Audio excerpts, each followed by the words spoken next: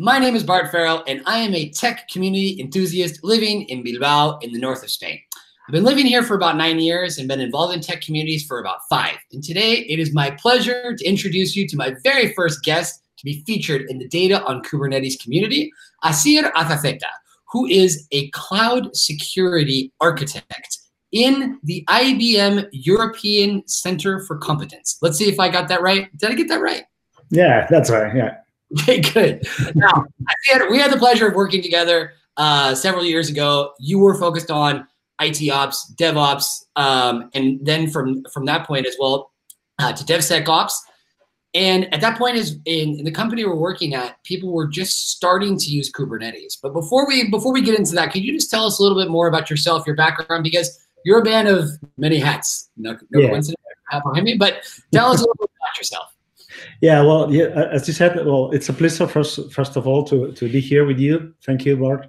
I'm a man of many hats, as you said. I've been working from things like developing Internet of Things embedded stuff and designing the electronics and things like that to operating systems in production or mission critical stuff, things like 24 hours a day and 7 days a week, to managing security for a company, as you well know, as well as collaborating with developers, working on different languages, from plain C to Ruby, Java, whatever, developing mobile applications. So yeah, I've done a lot of things, always around technology, always with a business mind, let's say, that technology is great. I'm a pretty fan of technology itself, but I know that it has to be there for a reason. So otherwise, it's just for fun, and we don't get paid for fun that often. So yeah, I think I've got a different point of view for the different perspectives on whatever you want to throw me at, in this case, Kubernetes.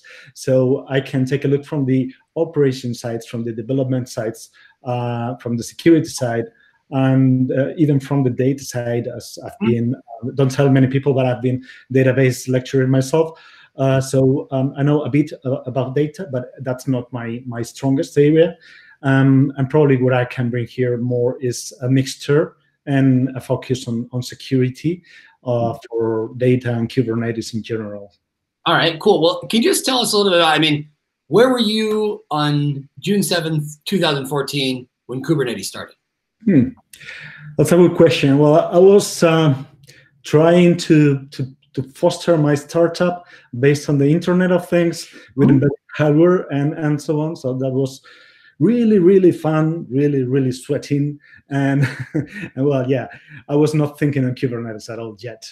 Although with the things I've learned now about Kubernetes, probably I've been into Kubernetes like I don't know, like a great fan of it for the Internet of Things. Yeah. Okay. The first time working with it was probably when, around 2017? Well, my first contact with Kubernetes, yeah, would be around that 2017, 2018, yeah, around those years. Yeah. And you remember when you first heard about it, what was it that kind of caught your attention? Well, the first thing was what's happening under the hood. What are you talking about? It's we've got containers. Contain what you said. I know about programs. I know about hosts. I know about applications. What's that about a container? And when you start digging about it, you learn about it, and it's pretty easy stuff, let's say, in plain concepts. But the first things I was thrown to were, we are talking about immutable infrastructure. We're talking about images, about containers we can migrate from here to there with no effort. It was something like a dream, like the Java dream, where you could code once and deploy thousands of times in different platforms. So it's something like the same. It was kind of confusing and exciting at the same time. Yeah, no, I think that's how it was for a lot of people, because trying to explain to people, a lot of whom didn't even have a DevOps background, and then we're taking it to this level. We're starting to talk about containers, Docker, Mesos, things like that. It was just an endless amount of technologies that were coming in. But do you think there was a big cultural shift when people started getting into Kubernetes, particularly from a security perspective? It is. I mean, there has to be, and we are still in the trip. Let's say this is a journey. It's like it is the journey to cloud for many organizations. You know, there are a lot of companies which are cloud native, so they know everything about cloud. They fans about cloud, and they do everything in cloud. But there are still the major or the majority of the companies are not cloud native, so they have to move to the cloud if they will. And there are a lot of drivers for the adoption of cloud. So they're into that trip.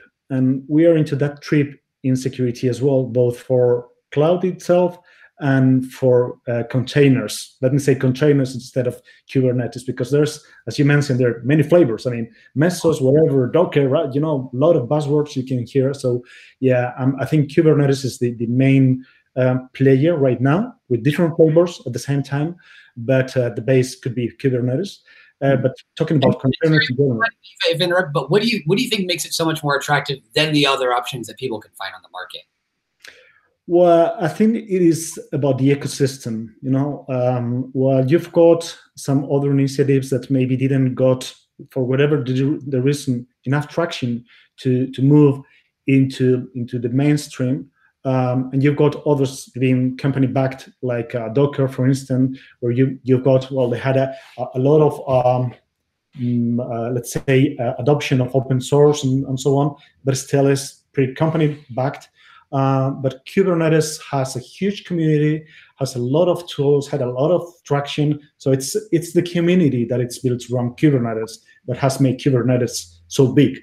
And for instance, then you've got other solutions like Red Hat OpenShift, which is like, you could say, Kubernetes on steroids. So you want to do a lot of things with Kubernetes, but you have to do it yourself. Of course, there's a lot of support from the community, but then you've got OpenShift that comes out of the box. So that's magically, you've got everything installed. So of course, you've got fans of Kubernetes, fans of OpenShift, and of other solutions. But I think there are plenty of them for everybody to choose. So I think that's the main reason for Kubernetes to be initially successful. And then the rest comes after that. I mean, when you start getting traction, there are a lot of things, a lot of people coming on board that brings knowledge, new solutions, and whatever. And security is one of the items that I think that at the beginning of Kubernetes development, it was not forgotten, but it was, you know, left behind because it's kind of a thing, though, right? It's like, let's do all the fun stuff, and then we add security later, rather than have security. Yeah, that's it. That's security. You just said it. Yeah. Yeah, that's right. The thing is that probably it's because Kubernetes comes more from the development side of the wall, the IT wall, that they focus on how to deploy solutions that are able to do what Kubernetes does, like automatically. That's black magic, man. So the containers coming up and down, and they orchestrate and happens everything. So that's pretty fun. That's pretty cool. And so, okay, what about security? And then someone realized this has to be secure, because people tend to think that as it's containerized, must be secure. You know, you can utilize the container in the truck or the container in the seat, and it's closed, so it has a door. But containers in the IT world doesn't have that door.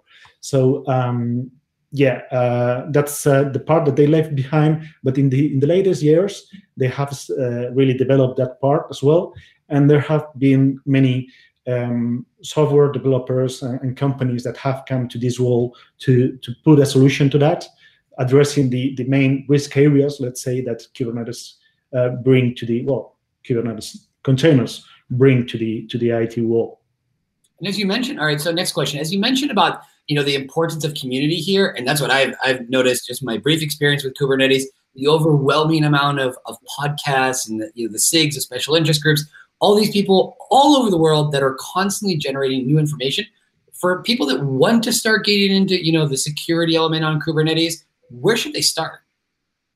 It's a good question. Google? Yeah. First would be Google, of course, and then I think that any Kubernetes forum nowadays will have a portion of security. So choose the best one you want, or the one that you like more, better said. But then probably you want to take a look to major big players in the market of security for Kubernetes. There are, like, I would say, maybe 4 companies doing good stuff on this. The major, I would say, 3 players have come to the stage either through development or through acquisition of other companies. I could say one is Palo Alto, that brings Prisma Cloud Compute, in this case for containers. Aqua Security, that I think they were born for container security, so they're pretty strong in that area. They're expanding as well. And we've got Sysdig, which is another security big player in the market for several years, or many years, you could say. And they're coming to the container world as well. So probably they've got different flavors to how they approach security, depending on where they come from. So they can come more from the networking side, from the data side, from the operating system side. So each of them will have a different flavor, but they will be probably addressing the same kind of problems and insecurity for containers. Okay, all right. Just because, like we said, sometimes I feel like security is too often the forgotten piece of the puzzle. And from your experience, though, what are the main vulnerabilities or things people need to look out for in this whole world of containers and Kubernetes? Who are the bad guys out there? What are they doing? What are the risks? Yeah. Okay, that's a pretty good question. Well, first of all, it's starting to think containers are not secure. Yes, for being containers. That's the first step. Yeah, like recognize the problem. It's like, hello, I'm Asier. I know containers are not secure. Thank you. So that would be the first step. Next one would be analyzing the risk areas. I would say that. I would say that would be maybe too much for me to say, but following the industry advice and the standards advice and so on, you could say that there are 5 major areas where containers bring new risks to the IT world. The first one would be and you could probably split them along the life cycle of containers from the very beginning when someone thinks about, I'm building this in a container, So the first one would be the images, okay? All this world of containers is based on the images. So I've got this piece, this is my application, this is going to be instantiated in several containers around the world, blah, blah, blah, wherever. Okay, this piece here is your image. Is it secure? Okay, that's the first step. So in order to make that secure, you have to pay attention to development as well. So we can talk later on and for hours about DevSecOps. I won't talk about DevOps. I want to talk about DevSecOps because that's the way to do it. I'm from security, sorry guys, at least for now. Then the second part would be, okay, once you have done burst effort to do a secure application, let's analyze it, hopefully through automatic tools like static analysis code tools, dynamic analysis tools, automatic vulnerability testing, whatever. Okay, you have to test your image, and then you have to compare that to threat intelligence out there. Almost all the vendors I've mentioned, they've got their own threat intelligence behind their databases, so they can tell you that the version X you are using of component Y is vulnerable to this, and that. So from the very beginning, your image is vulnerable. Stop. Bring a fix to that, because the later you try to fix that vulnerability, the more costly it will be. So you can get to a factor of 100. So fix it, the sooner the better. These tools allow you to stop images, vulnerable images from getting to production. They do black magic as well. Then that image is going to be instantiated somewhere, but you have to think that your image may be not vulnerable today, but it may be vulnerable tomorrow without changing line of code, changing nothing at all. But hackers are finding vulnerabilities every day, researchers as well. And they're finding vulnerabilities that have been there for 20 years, for instance. So why is your image going to be more secure than those? Well, it could be, but it could as well not be. So you have to keep as well an eye on how secure is that image along its life, okay? Once you get that done, okay, my image is secure now, today, and tomorrow, then you have to keep it somewhere. You put it into a registry. That's the second key piece of a containerized system. So everybody is using this registry, that registry. So you use dockerhub.com, you use whatever .x for getting your images. Is that image secure? You are relying on, let's say, open source developers, which are, thank you, open source developer. You're a lifesaver, so I'm an open source fan. But maybe you've got one bad night, you're high on caffeine, you start typing and you make an error. Okay, so that error gets into the image, goes into the registry, and you're a bank. And the nightly build pulls that image into your production image. So it gets built layer by layer, but finally the vulnerability introduced in the first library gets into your image because you're pulling images and blocks, building blocks from different registries which are not under your control. So the best practice you can do there is having your own registry first, and second, having a tool that scans the registry, searching for vulnerabilities. So that's another key piece. I mean, the registry is your safe, and you're going to store there your cron jewels. So you want that to be quite safe, right? Okay, we've got the basics, the foundation. Okay, you've got the code, you've got somewhere to keep it safe, but the black magic is done in containers through a piece called, magically, Orchestrator. That's a great name. Okay, so that's the name it has to have. When you get the Orchestrator, it is responsible for bringing images up, down, here, there, deciding on the workloads.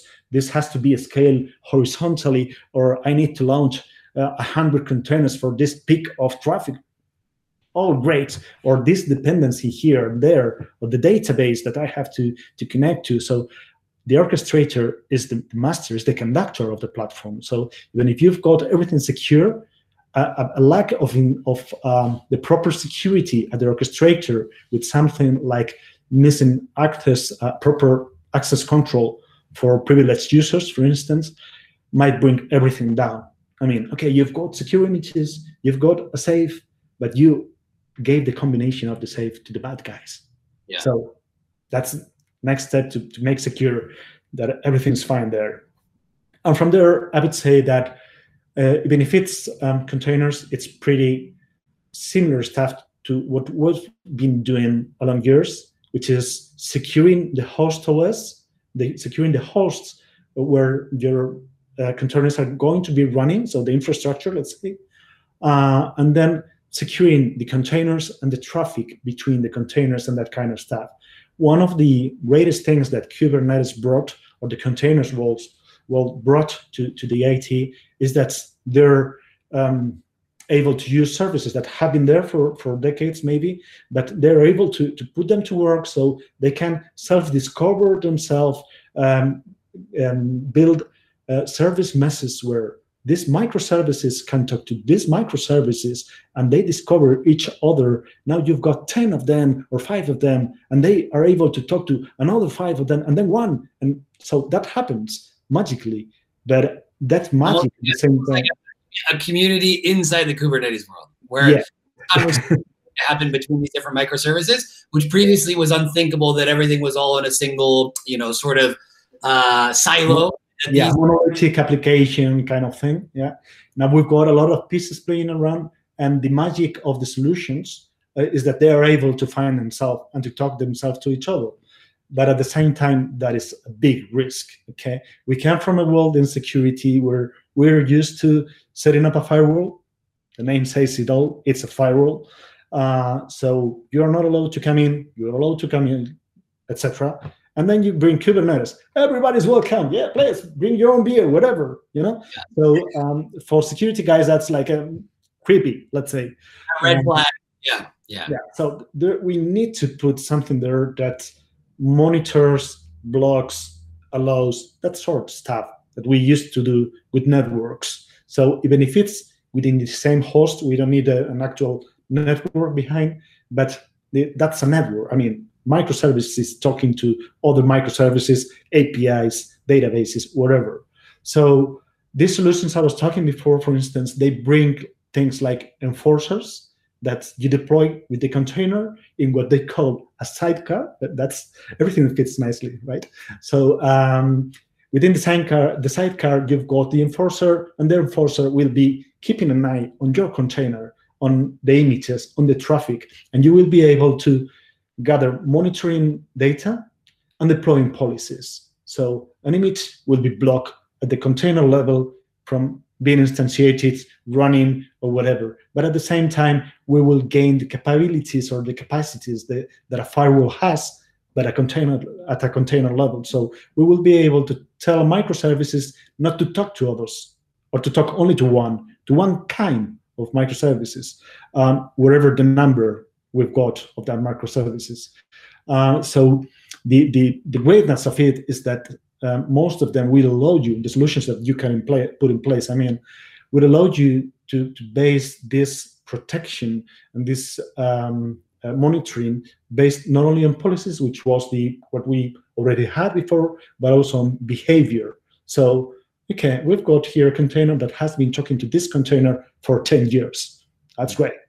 What is he talking to? This other container that he's never talked before, and is transferring 10 gigabytes out of the blue.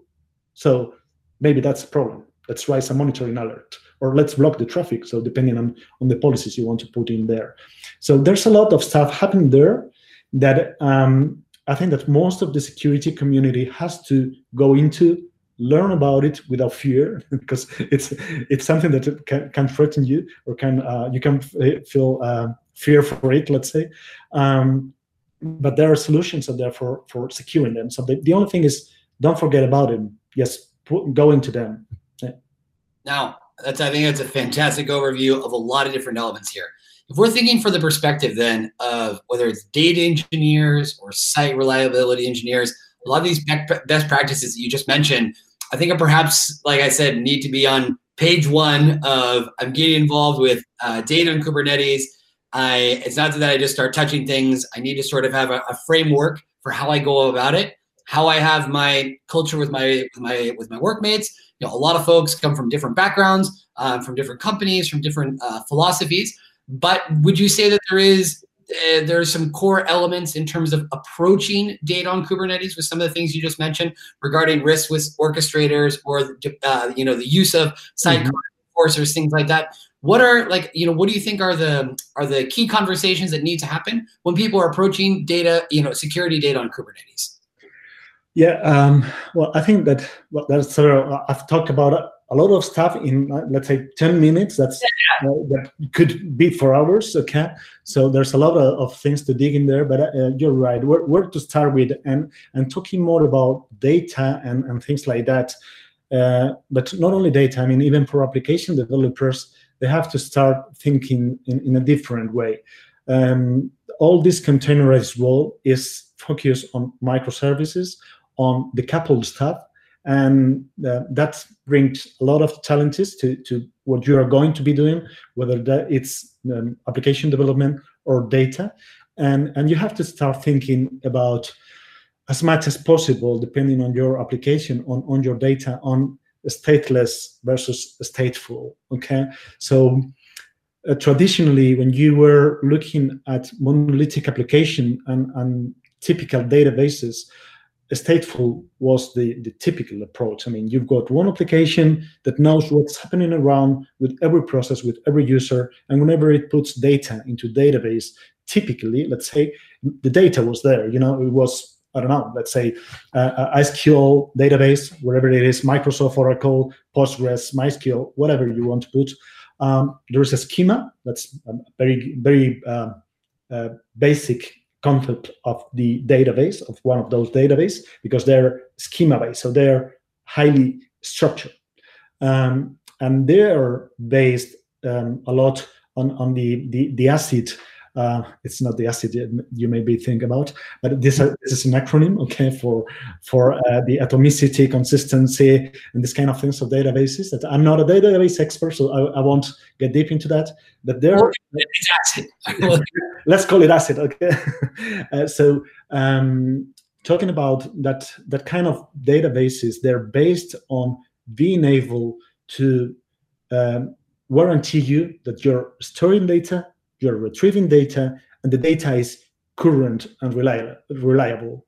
When you start thinking about this kind of world of containers and Kubernetes, you have to start thinking about how hell I'm going to be able to make sure that the database has current information and at the same time is horizontally scalable. Everything will be automatically as with the software services. I think it's easier to make a scalable application than a scalable database. So I think that you have to go and look into the modern databases solutions. And probably you will have to change or you will need a cultural shift in what you're doing with databases. You have to start looking. We have had for decades the SQL structured databases, but we also have non-SQL databases like, I don't know, the no name coming. Oh, sorry, MariaDB is it one? I'm sorry if I'm making the error. NoSQL databases, basically, where you can store information in a less structured way. I mean, you use JSON, that's the language, or you put data, and you don't have that schema so tight. So it will help you managing applications in a less stateful way. So you will be able to store data dynamically without having to call the DBA to restructure the database for you in 1-2 weeks or months. So you will be able to develop a lot faster. But at the same time, that kind of applications are not that focused on ensuring that integrity of the database. So you will have to decide at different points of what you are doing, whether you're doing or you're using a kind of database or the other, whether you want to have high throughput in writing, high throughput in reading, or reliability. So that's a key thing that you have to start looking when moving into this world with databases. It's you are not just relying on a database anymore. You have a lot of databases. They're all different, and you can combine them. I mean, it's not that you have to buy into one, for instance. You could say, well, I'm now into Redis cache, which is, well, Redis, sorry for the cache. Redis DB, which is a memory database, okay? Okay, what if the computer shuts down or is power off or whatever happens in the cloud, that automatically happens, the container is shut off, so your database is gone. Okay, that's not good. Okay, so the world has come to consider that probably this kind of databases are best used as a cache. You put something that is going to be there for just a brief amount of time because you're going to read it again and that's all, and you don't worry about the data being there or not, or it's going to be put into a final hard disk, let's say, database, a hard database, whether it is SQL or non-SQL, but something that is written to disk, and if there's no power, it won't be lost. So depending on the information, you have to manage these different kind of databases, and depending on what you want to achieve from them. Do you want throughput? Go to mem. You want durability? Go to disk. So it depends on that. It also depends on whether you want writing throughput, for instance, a login system. Okay, you want to log every event of the operating system or of your application. How many times are you going to read them? I mean, I don't know, if there's a bug, or monthly, just to check everything's right, or even daily. I mean, it's just once a day. Okay, but you will be writing every second, every millisecond. So you want something that can digest a lot. So you have to look into a database that can grow horizontally, but doesn't worry too much about giving things to you back. Okay, so you focus on that kind of stuff. But what if this memcache, that's right, the Redis, so on, that's great for caching, speeding things like writing and so on. But what about reading? I'm sorry, I'm a developer. I'm bound to PostgreSQL, so I have to have this kind of database, but I want to have more reading throughput. Okay, you have to focus on read replicas. You have to split your database, so you've got a master, it has the data, and it's able to almost immediately propagate changes to the read replicas, and all those read replicas won't be able to ingest any data. But if you're, for instance, monitoring the weather, You know, the weather doesn't change that often. I mean, it's sunny. It could be, there could be a storm, but for instance, something like temperature is going to be changing along the day, but you don't want a millisecond measure. You want, talking about weather, maybe talking about critical loads, you could think about something else, but talking about weather, you will be talking about, okay, let's take the temperature every 5 minutes, okay? And is it critical that the temperature I read back is the most accurate, or is it good enough that I guessed not the last one, but the second to last one? Is it okay? Yeah, then the schema, well, not the schema, sorry, we can mix things here, but the architecture you will be deploying your database with will be different, because it's not that critical anymore to have the latest value. So you have to think about how all these pieces interact when you move to containers, because maybe some of those more monolithic parts of a database system, which can be the SQL structured monster that has everything in it, doesn't have to be scaled horizontally that often, because first, it's very difficult, and second, maybe you don't need it. Maybe you just can have copy of the data you need to read in different other places, so you can give a high read throughput, okay, reading throughput. And for other kind of data, maybe you've got intermediate databases that are able to ingest a lot of data very quickly, do some processing. I don't know, there's still big data here, like Hadoop, Elasticsearch, all that's the Kafka, whatever you want to throw in, okay? Let's bring more buzzwords here. But you can use all those technologies to both do some analytics of your data, ingest them in a different way, and maybe once you get the insights of what you want really to store, you can bring them into the reliable, structured, durable database you've got. Or maybe you won't. I don't know. It depends on the application a lot. Yeah, but I think this is a really good point, and I think that through this conversation, a lot of what I'm getting in terms of valuable lessons for a lot of folks out there in the community is this element of culture. That whether it's DevSecOps, whether it's the experience that we had of a very quick migration to the cloud, and then the subsequent lack of control of lots of people spinning up VMs without thinking about optimization, without keeping cost in mind, probably missing a lot of security protocols simultaneously, then having to retroactively sort of rewrite the book on how we're going to do these things. I think in a lot of ways, too, what you're saying about we have scalable applications, it means we're going to have scalable databases, and I want it now. It's like, well, what is it that we really want here? What is the information that we're asking for? I think we kind of need to analyze our own internal data as companies to see what it is that we're after. And then based on that, we can make a technical decision here or opt for this tool there. I think sometimes it's like what you said, is that people so easily become victims to buzzwords and hype that there's just this insistence and immediacy of that we've got to jump in on this right now. We're going to miss the boat. And sometimes it's probably better to take a deep breath, sit down with everybody, see where are we at. There are going to be multiple conversations that will need to happen with a lot of different stakeholders, and security, as we said previously, is no exception. With that in mind, what are you excited to see in the future with Kubernetes, particularly regarding data and security? What looks exciting or promising in the next few years as this project continues?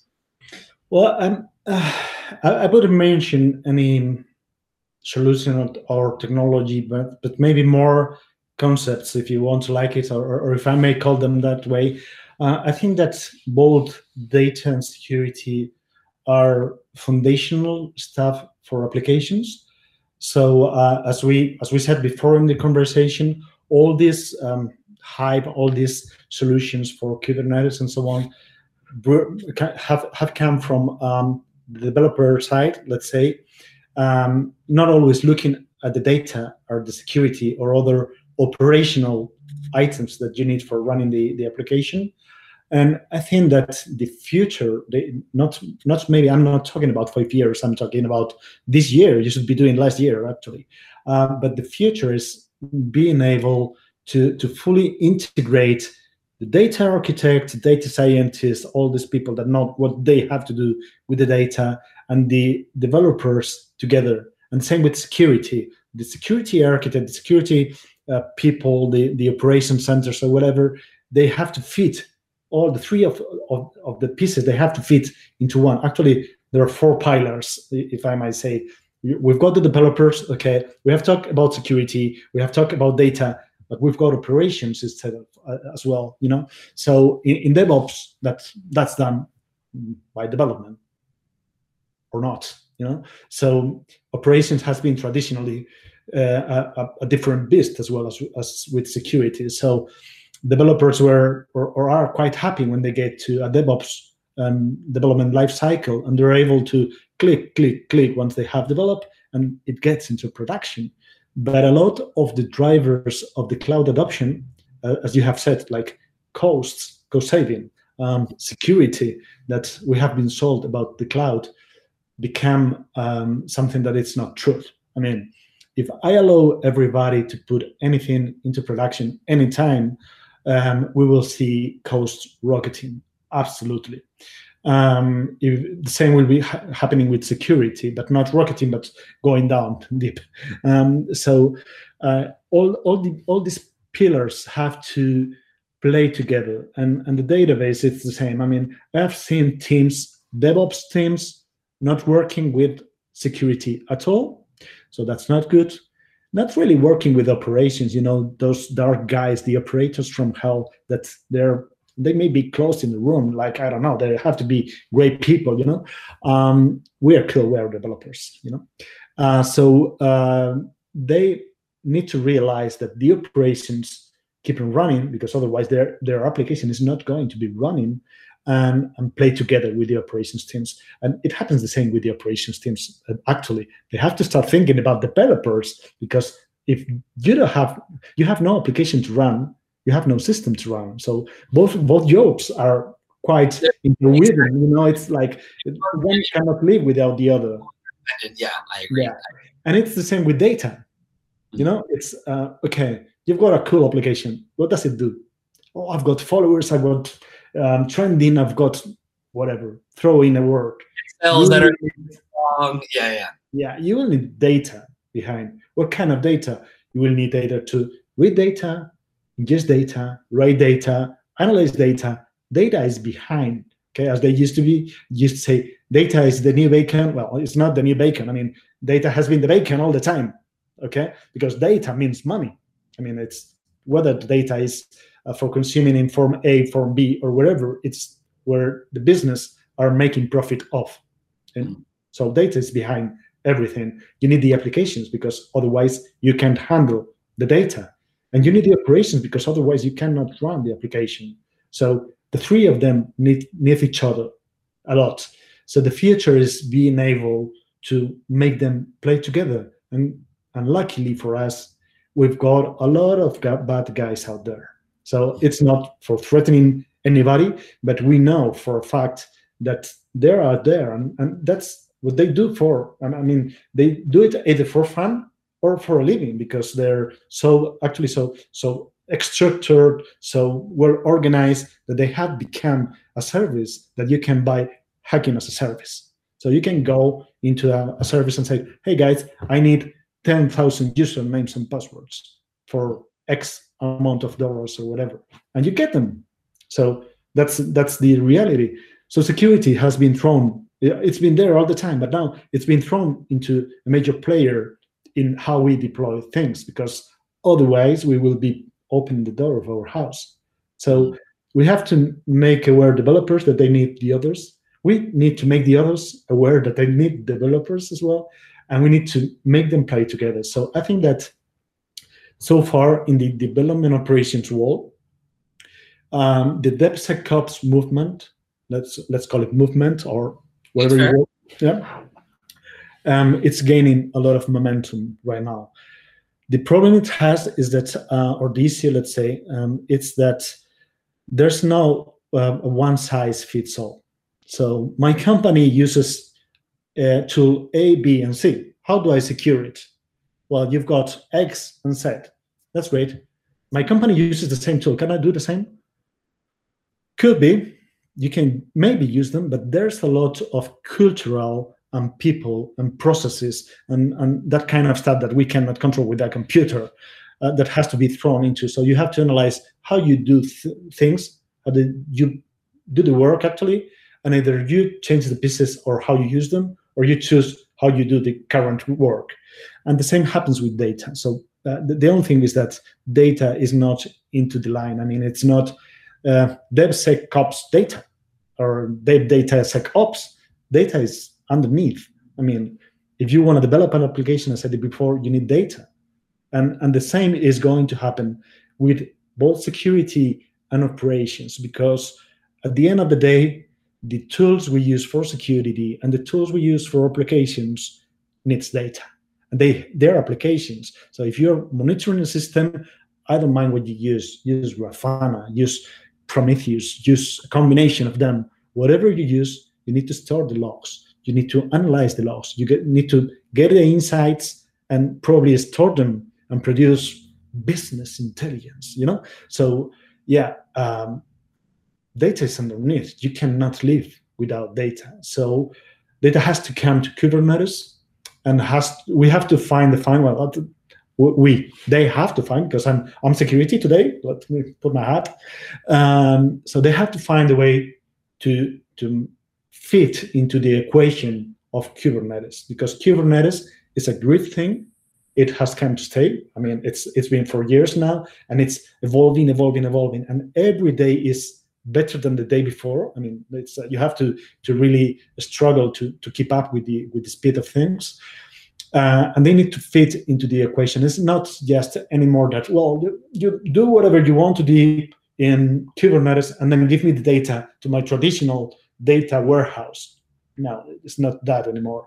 You're moving to Kubernetes, you're moving to the cloud, you're getting away from your data center. So you have to start using new tools and use this kind of different databases and different engines like the Elasticsearch set of tools and so on, for analyzing data, for storing, streaming, rising events. So you have to change the mind, and the data, not database admins, well, that's a term that it's quite old school, let's say, by the data people, let's say, okay? Data people has to start thinking about something beyond the data. For instance, events that comes from the applications, right? That should be, no, data tools right now can rise events, can create events, and the application will react to the event, or other data will react to the event. So there's a huge mix of what we've got in there that the data people has to jump in. They have to jump into the wagon. So it's not easy, but they have to start step by step thinking beyond data. Okay, I've been so comfortable for years in my Oracle SQL database. Why should I go out there? Because world is changing, man. So you better go out there, start through the door, and start looking to worlds around and thinking about how could I improve the way I do things. Traditionally, I was scaling. I needed to scale my database, so I had an Oracle huge machine. Okay, need more power. A larger machine would make it. Okay, but there are limits to that, and you won't benefit a lot from the cloud environment if you go that way. Where the cloud excels, I think it's in horizontal scalability, and Kubernetes fits awesomely into that. It's about horizontal scalability. I've got X nodes, and they will be bringing containers. I need more power. Bring more nodes. That's it. I don't mind if they're big, small. Well, I do mind, actually, but it's not the key of the conversation. So if the the host is this size, I will be able to do, I don't know, 2 containers. If it's this size, I will be able to put 20 containers, whatever that is. But if I need more power and I only have this size of of host, I will put more, and they will work. Okay, of course, there are implications, performance, communications, a lot of stuff, but you're able to do it. So you're able to leverage on that horizontal scalability, and that means cloud.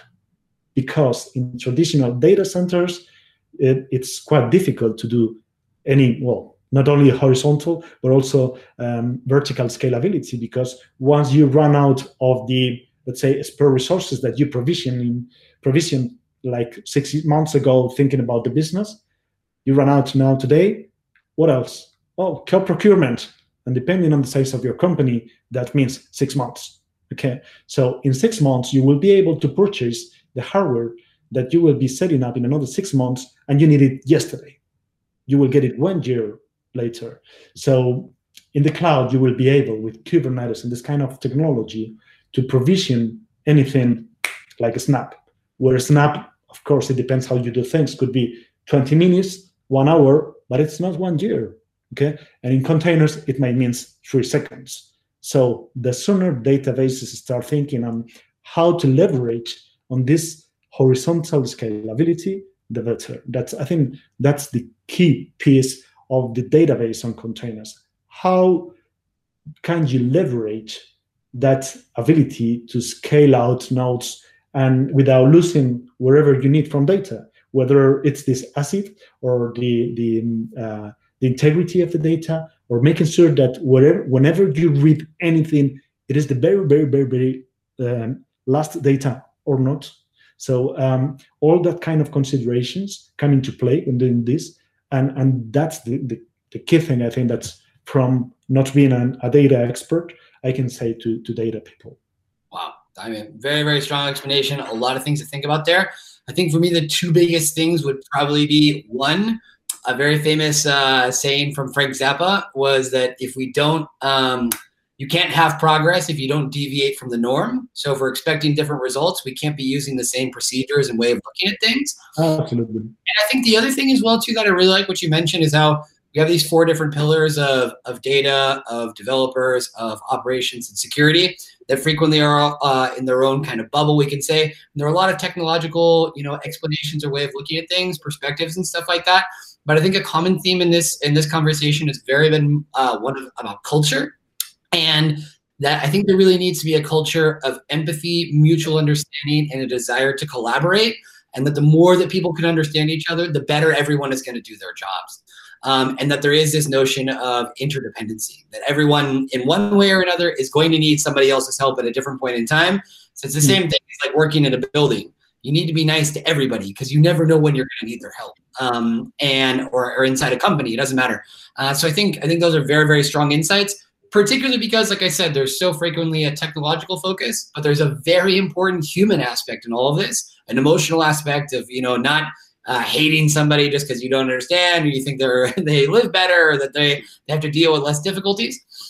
Of course, each one of those pillars has its own unique sorts of culture and different elements. But I think the more that people can try to empathize and put themselves in somebody else's shoes and really think about all the folks that are out there trying to do as best they can, and no one wakes up thinking, how can I ruin the operations guys' days or the folks in database. That if everyone sort of has a positive intent and motivation towards trying to make things better, that's going to create the best sort of climate where real change will happen.